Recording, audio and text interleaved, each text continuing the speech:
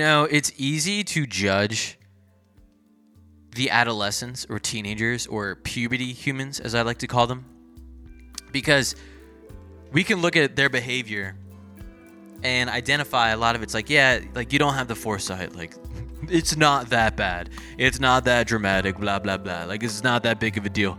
Because once you're out of high school, you recognize that like a lot of this drama doesn't matter. You're probably never going to see a lot of these people again, and you don't need to have them in your life. But I think we easily forget, like while you're in it, it's very real because you have to see these people every single day. You certainly have your friends, but like the autonomy is a little bit less for the people that are in your life. Not saying it's not there. You can certainly choose your friends. And the importance of, I suppose, thinking about choosing good friends. Because once you leave high school, and once you go into either college or into the adult world, and as you get older, certainly friends move away, but you have much more autonomy and control of who are the people that you actually value and want to keep in your life, and who do you not really care about. And the people that you don't really care about, like, you don't have to stay friends with them. So what are the qualities of friends that are good, that are worth seeking? I think that a real friend is not a yes man, nor should we be a yes man. It's easy to surround yourself with people that will just tell you what you want to hear. Like, won't really critique you. Or like if you tell them a story from like your perspective and you're like, you know what I'm saying? Like, aren't I right? And they're like, yeah, man, totally. You're totally right. Good for you. You should have done that. You should have said that. But a real friend can and should be honest. Just as you can and should be honest. Now, I think there's certainly a time to just be like a listening ear.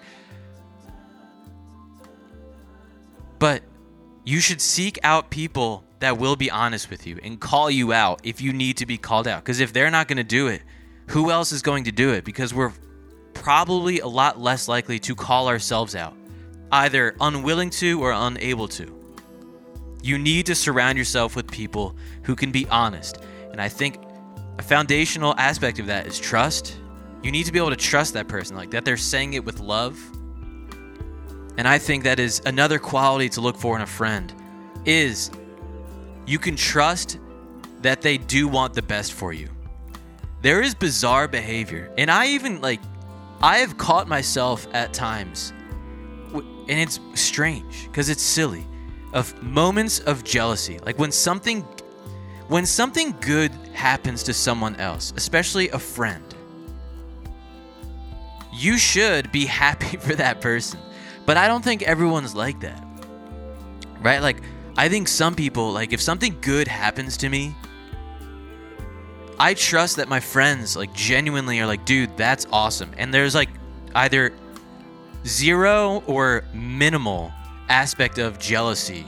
I'm like, oh, man, like, I wish that was me. Or, like, do they really deserve, like, that's not there. Like, you're just happy for the person. So if I trust, you should seek out people that you trust, want the best for you, and love you, and are happy for you, that you're succeeding and good things are happening for you, plus are honest with you. And say it like it is. They call it like they see it. It's like the saying, iron sharpens iron.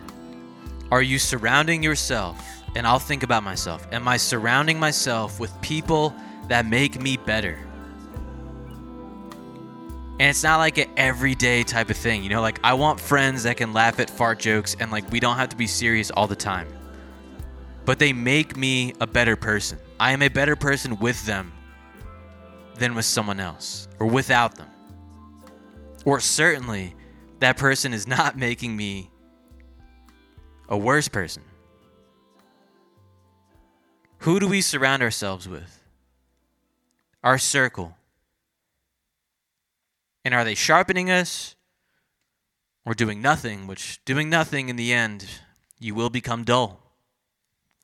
Something to think about, yeah?